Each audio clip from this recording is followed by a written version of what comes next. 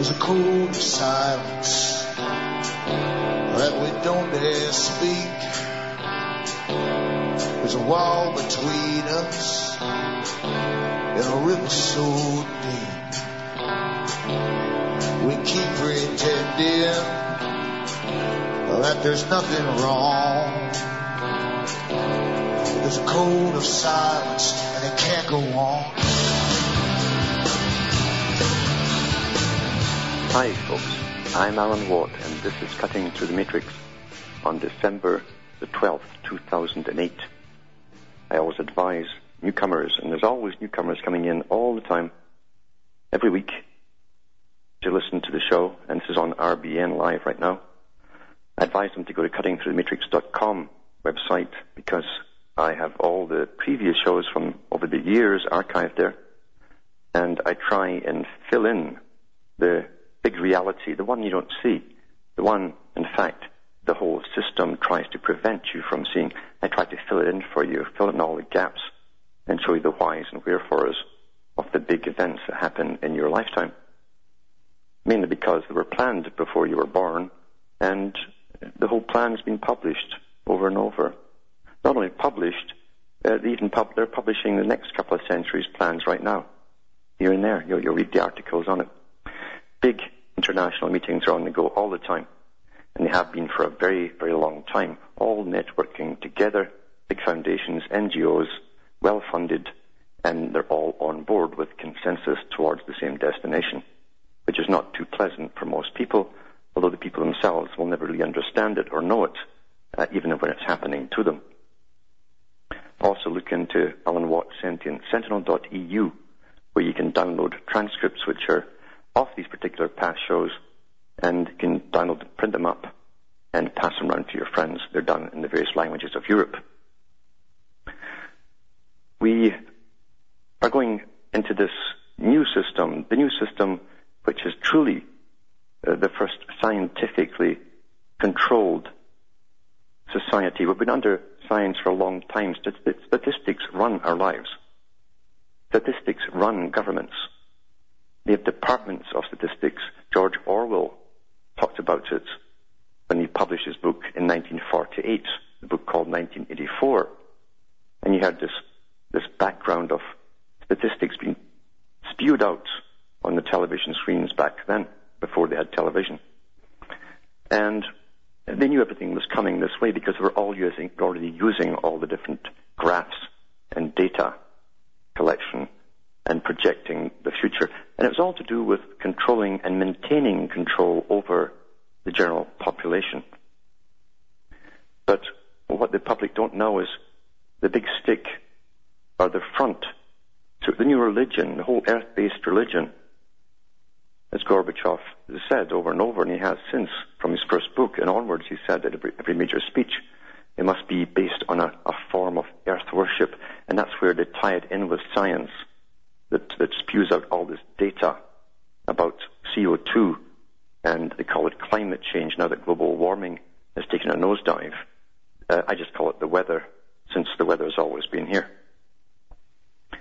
And that's going to control everyone's life, because the full measure of security forces will eventually come into line to manage every world society, every society across the planet, every individual across the planet. And there'll be taxes and fines and imprisonment for breaking laws to do with this big invisible farce of climate change. As I say, they're already trading carbon debt from one country to the other. Another big con game, because the big corporations that were supposedly going to be the ones that had to pay these particular fees, you could buy them in advance, in fact, were given them mainly for free by the economic union. Probably the same in the Americas too. And now they're making money off them. Some big corporations are $5 million to $5 billion richer. The taxpayer pays it all. I'll be back with more after these messages.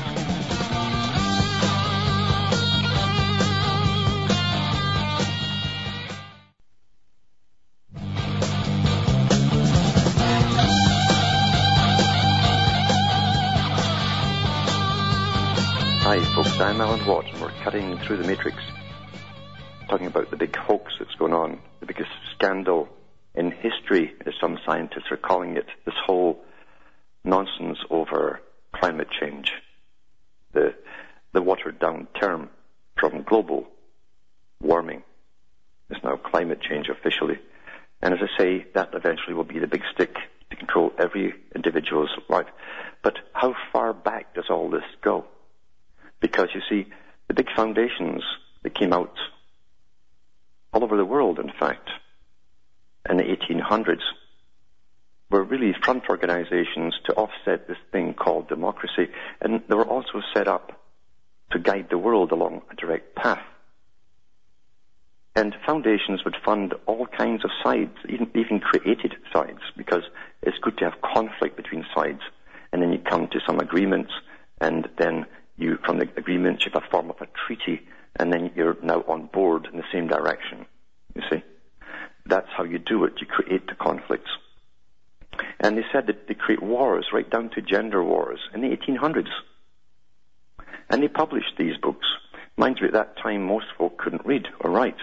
So they published an awful lot around that period, because only their own type, their own class, were reading it, and they had no objections. But when we look over books, old books, by big world leaders, and they were world leaders because these characters sat in on the talks with many of the big foundations, big think tanks, to plan the future that we are living through right now, or the period we're living through right now, and the future that will come out of it. And traditionally, with some of these big think tanks and organizations like the Royal Institute of International Affairs, is one of the biggest ones out there, with its other sister companies, the Council on Foreign Relations, running the US side.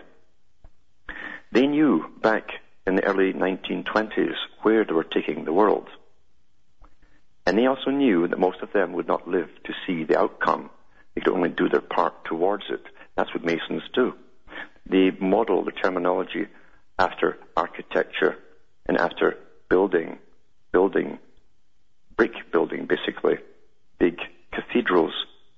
And if you look at the medieval times, it would take maybe 5 to 7 generations of stonemasons to complete a cathedral, a single church. So each one, prior to the last one, would never see the completed thing in their lifetime. That's how they work, and that's why they use this terminology of Freemasonry. They know they'll never see it in their own lifetime. But let's go back to Bertrand Russell once again. Now, he never ever sat at a crystal ball or had such a fantastic mind that he had some sort of clairvoyance ability, some Nostradamic type ability to see into the future. Whatever he wrote was because he'd already sat in on the big think tanks and in the higher sciences which are not available to the public. It's the same today. The higher sciences are kept secret from the public. We are living in the lowest level of science at the bottom here, and that's from professorship down. So whatever he said is because he was in on the planning of much of this. And this is from his own material, from the Scientific Outlook, published in 1931, a couple of years before Huxley brought out his Brave New World. The reason they were all on board with their writings was because they were all sitting on the same think tanks, and they were also sitting on the policy decision-making organizations that were directing governments even then. So from page 248, he says, he's talking about the types of workers there'll be, because he talked about breeding a governing class. Now, the reason he was talking about breeding them is because in his day they were already doing it. They've been doing it 100 years before him. And you'll find that, like Charles Darwin, for instance, you'll find, I think it was Ian Taylor wrote the book, Darwin and the New World Order, in the Minds of Men is the other title of it. He goes into genealogy of Darwin, and you'll see how interbred Darwin's family already was. And that's only one family. Many of the other ones were the same with the Huxleys, the same with Bertrand Russell, and so on. They were breeding specific types to be rulers and other types to be world managers for running the politics, and other ones to be the scientific elite. Huxley fell into the scientific elite type. And Russell himself was between the scientific elite and the ruling minority, the dominant minority as he called them. He says, as for the manual workers, they will be discouraged from serious thought. Now think about all the media that's put out today for the average person. The workers will be discouraged from serious thought. They will be made as comfortable as possible, and their hours of work will be much shorter than they are at present. This is 1931. They will have no fear of destitution or of misfortune to their children. As soon as working hours are over, amusements will be provided of a sort calculated to cause wholesome mirth, meaning basic slapstick comedy almost. That's what he means by that. Trivia. And to prevent any thoughts of discontent which otherwise might cloud their happiness. They're meant to just be happy, dumb, and stupid. Later on in the book, he actually says that. Dumb and stupid. He says, on those rare occasions when a boy or girl who is past the age at which it is usual to determine social status shows such marked ability as to seem the intelligent or intellectual equal of the rulers, in other words, one's broken through their indoctrination, a difficult situation will arise, requiring serious consideration, if the youth is content to abandon his previous associates, his class, in other words, and to throw in his lot wholeheartedly with the rulers, the governing class. He may, after suitable tests, be promoted, but if he shows any regrettable solidarity with his previous associates, the rulers will reluctantly conclude that there is nothing to be done with him except to send him to the lethal chamber before his ill-disciplined intelligence has had time to spread revolt. See, revolution is something they've always been terrified of. Remember Mao Zedong said he was afraid of an idea, someone with an idea. So the whole idea is if you have what it takes and you can verbalize it and you have the knowledge to communicate your thoughts to others on a certain scale, they'd have to bring you into the fold or eliminate you. It's the lethal chamber, he calls it. And they won't tolerate you walking around causing anarchy, as they like to term it. What is anarchy? Anarchy is any other system or way of living outside the one they have designed. On page 252 of the Scientific Outlook, Bertrand Russell says this: scientific breeding. I've been talking a lot about sterility and so on in the last few shows. Scientific breeding in any truly scientific form would at present encounter insuperable obstacles both from religion and from sentiment. This is from 1931. To carry out it out scientifically, it would be necessary, as among domestic animals, to employ only a small percentage of males for purposes of breeding. It may be thought that religion and sentiment will always succeed in opposing an immovable veto to such a system. I wish to think it so, but I believe that sentiment is quite extraordinarily plastic. The emotions are plastic, and that the individualistic religion to which we have been accustomed is likely to be increasingly replaced by a religion of devotion to the state. Devotion to the state. That's what's been brought in now. It's a world state, and it's been religion and devotion to the state, coupled with earth worship and so on, where it's our home, etc. We can understand where our home is, so it's all nice and fuzzy and wonderful and warm. And we'll have these scientific elite dictating everything to us, the new priesthood. In page 243, he says, I think, therefore, that there is hardly any limit to the departures from traditional sentiment which science may introduce into the question of reproduction. If the simultaneous regulation of quantity and quality is taken seriously in the future, we may expect that in each generation some 25% of women, that's all they'll need, and some 5% of men will be selected to be the parents of the next generation. The remainder of the population will be sterilized.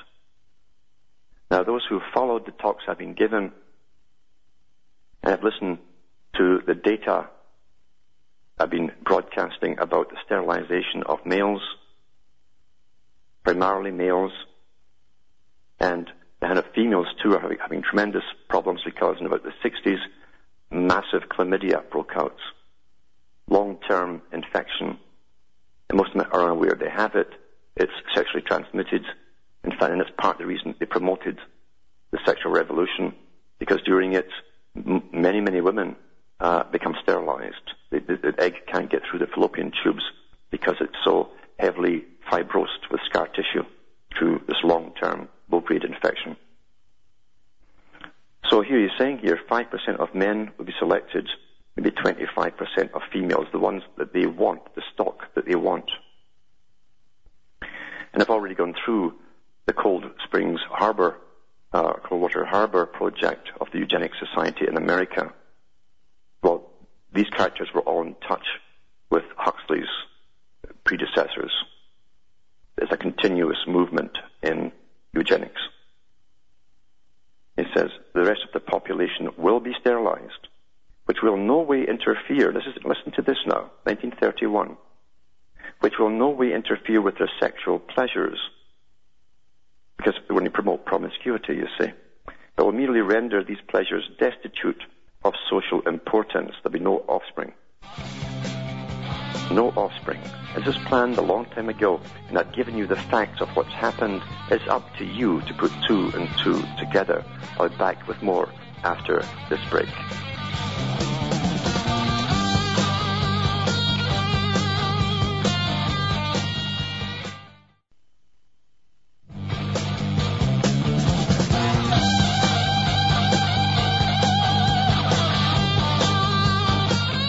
Hi folks, I'm Alan Watt. We're cutting through the matrix, just putting the big coincidences together for you.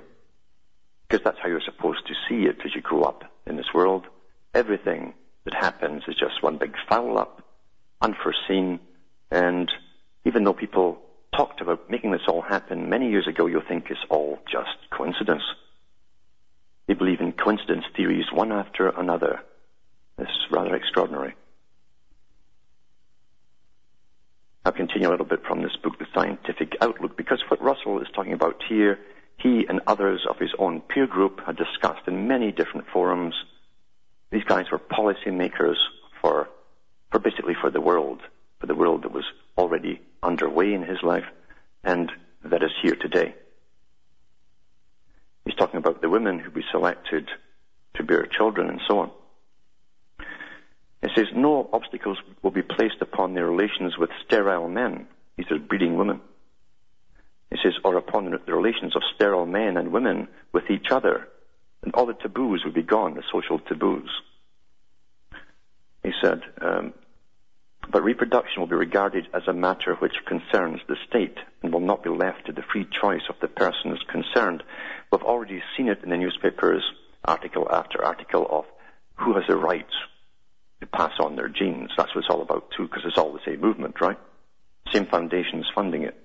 It says, perhaps we found that artificial impregnation is more certain and less embarrassing, since it will obviate the need of any personal contact between father and mother of the prospective child.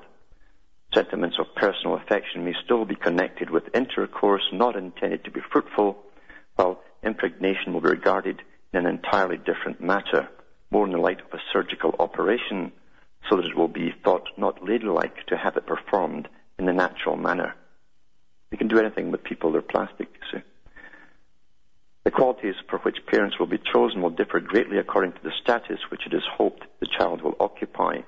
In the governing classes, this would be a self-perpetuating governing class is already here. You'll find most of the bureaucrats are 4th, 5th, 6th generation bureaucrats, and they tend to all intermarry with each other. That's across the world. So he says a considerable degree of intelligence will be demanded of parents. Perfect health will, of course, be indispensable.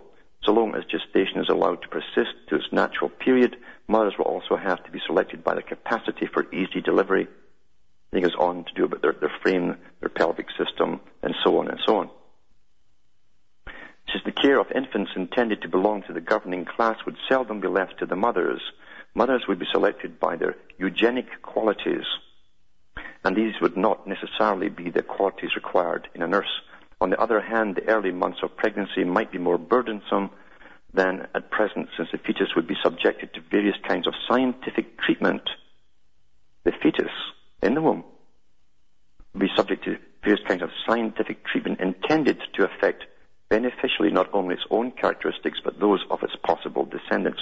They're talking about altering the gene makeup in the womb itself, and that's just come out in the papers recently. And psychiatry also wants to get into the womb to prevent mental illness from happening. And this guy's writing this in 1931, and he was no prophet. The guy was no prophet. He says fathers would, of course, have nothing to do with their own children. There would be, in general, only one father to every 5 mothers, and it's quite likely that he would never have even seen the mothers of his children, while we have these seed banks today. And whoever they tell you the donor is, you don't know that for sure, do you? You don't know. You don't even know if the donor has been modified himself. It said that the sentiment of paternity would thus disappear completely. Probably in time the same thing would happen, though to a slightly less degree in regard to mothers. If birth were prematurely induced and the child separated from the mother at birth, maternal sentiment would have little chance to develop. Among the workers, it's possible that less elaborate care would be taken, since it is easier to breed for muscle than to breed for brains. And it's not unlikely that women would be followed to bring up, or be allowed to bring up their own children in the old-fashioned natural manner. There would not be among the workers the same need as among the governing class for fanatical devotion to the state. And there would not be, therefore, on the part of the government, the same jealousy of the private affections. Among the governors, one must suppose all private sentiments would be viewed with suspicion. In other words, unemotion. They didn't want emotion. Emotion is to be taboo amongst the governing and scientific classes. Frowned upon and reported. Don't want that. You see, he goes on later in the book to talk about how emotion clouds the thoughts of good science. It gets in the way. This human part of us must be eliminated. You see. He says, what should we think of the mental makeup of people in such a world? The manual workers may, I think, be fairly happy. One may assume that the rulers will be successful in making the manual workers foolish and frivolous. That's the culture they've given us. Look at any newspaper today. Look at Yahoo, Google, and all the rest of them, with the bimbos on the side, all the ridiculous stories of trivia mixed with horror, and nothing's real. It's surrealistic. Everything's a comedy, a bizarre, macabre comedy.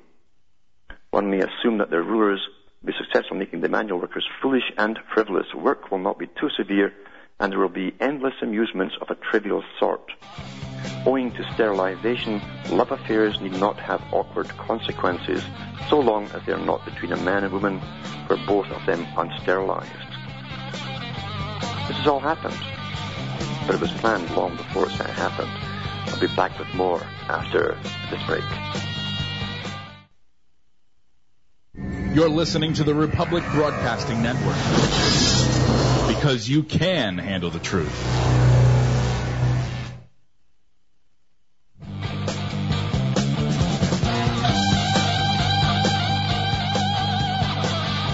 Hi, folks. I am Alan Watt. We're cutting through the matrix, bringing you to a higher understanding that everything that's happening in your life was planned that way and introduced by big powers with lots of backing, political, governmental, bureaucratic, in cooperation with big companies like chemical companies and so on. The ones that made the cosmetics, that's who makes them, chemical companies. Chemical companies are part of the military-industrial complex by their very nature. And we have seen the reports, and they're all admitting it now, 50 years after the fact, that most men now are almost sterile. Oh, they just screwed up. They didn't know. They didn't know, even though when they discovered bisphenol A back in the 1800s, they knew what the effects it would be then on the male. They also knew the effects very shortly thereafter, of how it would affect the male as a fetus in the womb from 8 to 12 weeks, the most crucial time for your sexual organs to develop. And we've all been under attack. To continue with the scientific outlook by Bertrand Russell, page 257 is talking about the easygoing and frivolous pleasures, etc., for the common people. Then he talks about the governing class. The psychology of the governors will be a more difficult matter. They'll be expected to display an arduous and hard-working devotion to the ideal of the scientific state, and to the sacrifice of this ideal all the softer sentiments, such as love of wife and children. They must go. Friendships between fellow workers, whether of the same or of different sexes, will tend to become ardent, and will not infrequently overstep the limits which the public moralists will have fixed. In such a case, the authorities will separate the friends, unless in doing so they will interrupt some important research or administrative undertaking. So basically, the whole sexual lifestyle will be turned upside down. And 30 years after Russell wrote his book here, we had what we called the sexual revolution that came along with the 1960s, when they brought in the free love, the drugs, as Huxley also advocated, drugging society. And the whole agenda was just run right down through society so quickly and fast because it was well planned. It had lots of planning in the past, years of planning. It's quite easy to implement it. It says here too, on 259, or 258, in such a world, though there may be pleasure, there will be no joy. The result would be a type displaying the usual characteristics of vigorous aesthetics. They'll be harsh and unbending, tending towards cruelty in their ideals and their readiness to consider that the infliction of pain is necessary for the public good. You've seen all the ninjas out there all ready to batter the people on the heads. They've been given 20-odd years with video games to desensitize them from violence and using violence. They were bred, in other words, and trained for their purpose today. We've also seen what's happening in science as they go further ahead and chop up bodies that are all donated to them like it was nothing. That also desensitizes the young scientists coming into the job as part of it, to desensitize them, just chopping up bodies. They're all donated by people who think it's going to help other people. Now we hang them on wires in art studios, again, to basically desensitize the whole public. So no joy, etc. There will be harsh and unbending tendency towards cruelty in their ideals and their readiness to consider that the infliction of pain is necessary for the public good. Torture's been in the news now, and they've even said, well, it's justifiable. Yeah, justifiable. I do not imagine that pain will be much inflicted as punishment for sin, since no sin will be recognized except insubordination and failure to carry out the purposes of the state. It is more probable that the sadistic impulses which the asceticism will generate will find their outlet in scientific experiment. The advancement of knowledge will be held to justify much torture of individuals by surgeons, biochemists, and experimental psychologists. That's already happening. As time goes on, the amount of added knowledge required to justify a given amount of pain will diminish, and the numbers of governors attracted to the kind of research necessitating cruel experiments will increase. Just as the sun worshippers of the Aztecs demanded the painful death of thousands of human beings annually, so the new scientific religion will demand its holocausts of sacred victims. Gradually the world will grow more dark and more terrible. Strange perversions of instinct will first lurk in the dark corners and then gradually overwhelm the men in high places. Sadistic pleasures will not suffer the moral condemnation that will be meted out to softer joys, since, like the persecutions of the Inquisition, they will be found in harmony with the prevailing asceticism. In the end, such a system must break down either in an orgy of bloodshed or in the rediscovery of joy. So Russell goes on and on and on, and he says that there should be a dictatorship. He was all for this particular one, this scientific dictatorship that will make all this happen. And that's the reality of these characters. They used to publish a lot of their agenda. They're becoming a bit more careful about what they give to the public. They use Madison Avenue, as Russell and others and Huxley suggested they do, to basically propagandize us. You propagandize the public with the data, and in other words, you rephrase it and make it sound kind of nice and fuzzy, and the public accept it quite naturally. But it's interesting here that they were talking about a method of uniting the world. Because in a world without war, obviously, the government has a hard time keeping control of people, because government's main function, as it has been for many centuries, is at least the front that it uses to protect people as citizens. And without war, what are they going to do? They would need terror everywhere, or some new bogeyman. Russell said there is no nonsense so arrant, meaning so stupid, crazy, and ridiculous. There is no nonsense so arrant that it cannot be made the creed, the belief of the vast majority by adequate government action. And he already went through the ways of that, and I've done it too. Repetition, repetition, repetition. Climate change, climate change, climate change. Global warming, global warming, global warming, and so on. And we have Gorbachev admitting that he's an atheist, and yet he admits as well he's part of the team that is helping create this global religion that's tying in with what they call governance, the planned society. It's also going to use the Chinese communist ideas of, for the first stages, one child per family. They're going to really tax people to death. People, places like Australia, for having more than one child, because they'll be claiming they're going to put more CO2 out into the atmosphere. There's no nonsense so arrant that it cannot be made the creed, the belief of the vast majority by adequate government action. And here we have world meetings on this farce. I say a farce, as I said the other day, where hundreds and hundreds of scientists are leaving the IPCC to save their credibility because they admit the whole thing is bogus, it's run on bogus science.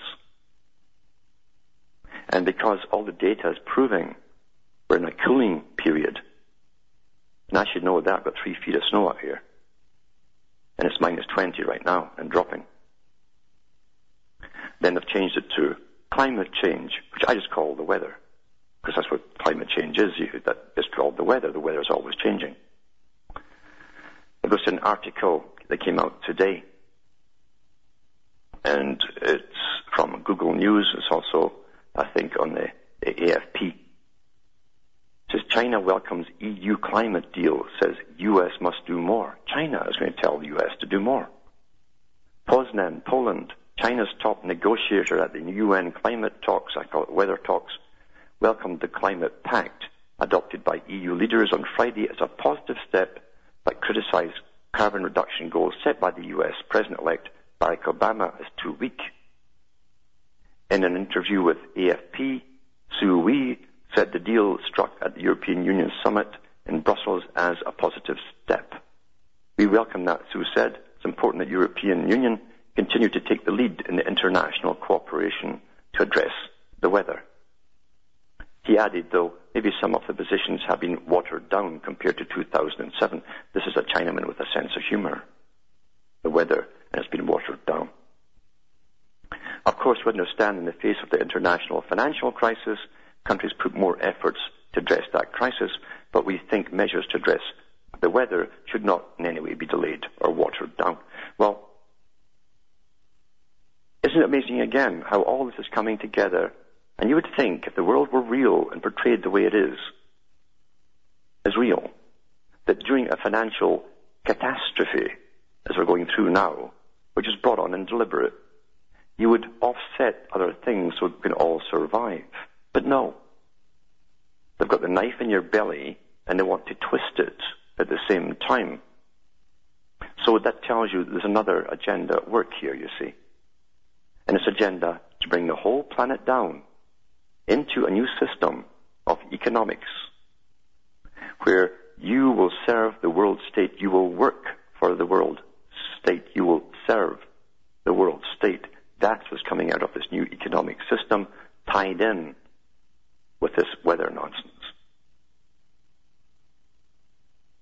Su, this man, the Chinese man, it says, whose fast industrializing nation has overtaken the U.S. as the world's leading emitter of CO2, qualified this.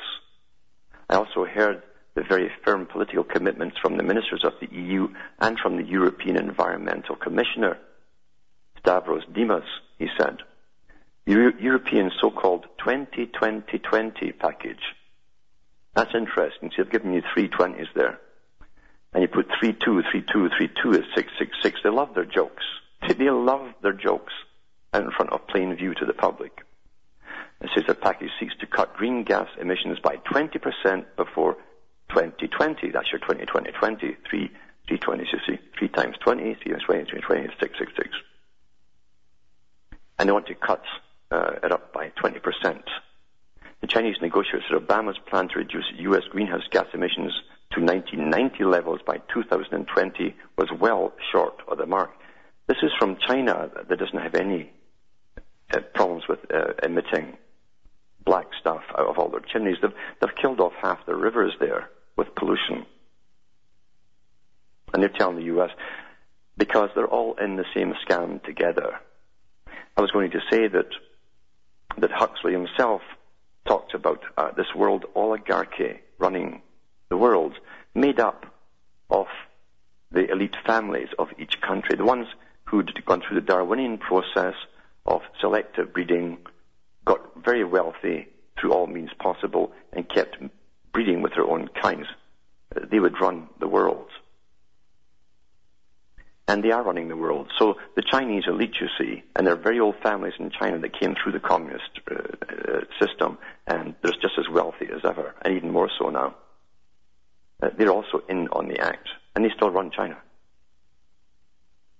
So here he says, we don't think it's ambitious enough, said Su, top official for climate change or weather change at the National Development and Reform Commission, Beijing.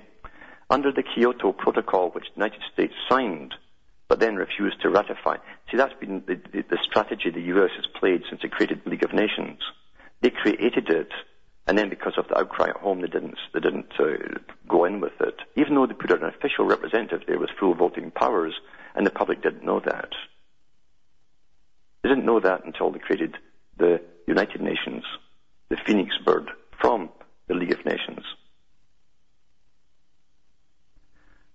It says, even if the United States met Obama's 2020 target, it would mean that they are 20 years behind what is required, said Su. Do you realize to meet those targets, they're going to have to cut down or shut down every coal plant there is? It means you've got to have fewer people breathing air. It means you'll have pretty well no vehicles on the road at all. And that is their game, because in Agenda 21, out of the same United Nations, we're supposed to all live in these habitat areas, and for the next 30-odd years, the population is to gradually dwindle. I've read their own reports from the top think tanks from the United Nations on population control. I've read the same reports from the think tanks that work for NATO, the NATO countries, the British military and the American military, and they all agree that just by magic, the population after 2030 is to go drastically low, just drastically decline. Why is that? It's because we'll all be sterile. They know all this. They know all this stuff. And the fewer people, the better. You know, the Department of Food for the World Health, for the United Nations, the Department of Food and Agriculture have said that they could feed maybe a few million people living in a high-tech industrialized society at a good comfort of level that society can provide. Or this is the other thing they could do. We could feed, I think it was 8 billion people at the level of peasants. So we'll either all turn into peasants, you see, living on the land, not that they want us on the land or would ever allow that to happen, or they're going to have to reduce the population drastically down to a few million. And that's been the agenda, as I say, from before the days of Bertrand Russell. It's quite fascinating to see the things that have been going on. Quite fascinating. I saw an article today where the cola companies have been trying to get a big inroad into India. And it's so wonderful when people from a different culture have a different worldview, a different way of seeing something, seeing the same thing from a different vantage point. And they found in India that it was cheaper to buy Coke as a pesticide for their plants and the farms than to buy the regular pesticides, because Coke contained, I think, 20 to 30% more pesticide in it than the stuff they buy. We already know what it does to the people in the West, and I've given talks about this in the past. But of course, it's just one big screw up. Nobody knew, right? Well, they always knew. So why did they let it happen? Why did they let it keep happening? Well, we know, because that's the agenda. Here's an article here along the same agenda from the London Times. This was edition 1, Monday the 11th of May, 1987. Smallpox vaccine triggered AIDS virus, by Pierce Wright, science editor. The AIDS epidemic may have been triggered by the mass vaccination campaign which eradicated smallpox. The World Health Organization, which mass mandated a 13-year campaign, is studying new evidence suggesting that the immunization with smallpox vaccine awakened an unexpected dormant immunodefense virus. Back with more after this.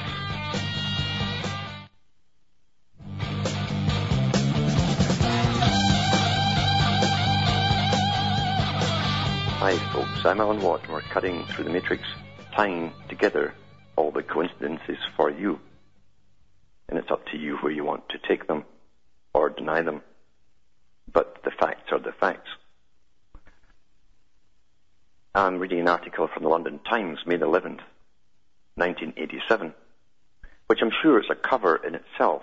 It's covering up as a scary damage control, because what we all know at the time, those with a memory, is that sure enough, it was in the wake of all these injections, these inoculations for smallpox, that left this big, massive trail behind it of people suddenly with HIV infections and AIDS, which are technically two different things. To some experts fear that in obliterating one disease, another disease was transformed by a minor endemic illness of the third world into the current pandemic. While doctors now accept that Vaccinia can activate other viruses, the smallpox, they're divided about whether it was the main catalyst to the AIDS epidemic. The advisor to the World Health Organization, who disclosed the problem, I told the Times, I thought it was just a coincidence until we studied the latest findings about the reactions which can be caused by Vaccinia. Now I believe the smallpox vaccine theory is the explanation to the explosion of AIDS. In obliterating one disease, another was transformed. I would say one was introduced. Further evidence comes from the Walter Reed Army Medical Center in Washington. While a smallpox vaccine is no longer kept for public health purposes, new recruits to the American Armed Services are immunized as a precaution against possible biological warfare. Routine vaccination of a 19-year-old recruit was a trigger for stimulation of dormant HIV virus into AIDS, full-blown AIDS. This discovery of how people with subclinical HIV infection are at risk of rapid development of AIDS as a vaccine-induced disease was made by a medical team working with Dr. Robert Redfield at Walter Reed. The recruit who developed AIDS after vaccination had been healthy throughout high school. He was given multiple immunizations, followed by his first smallpox vaccination.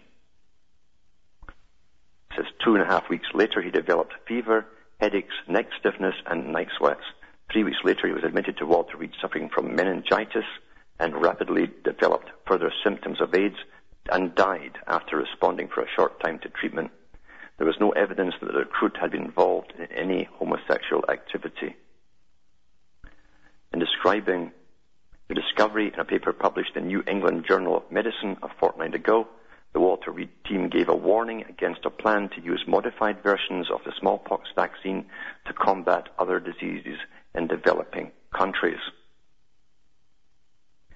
Now, I've already gone through the agenda that was written a long time ago with big top economists involved, where they talked about the necessity to rapidly bring down the birth rate and increase the death rate of the third world, because they couldn't see them coming in to a productive 8 to 5 type society, Monday to Friday type deal. They're too natural for that. And then you have this coming out.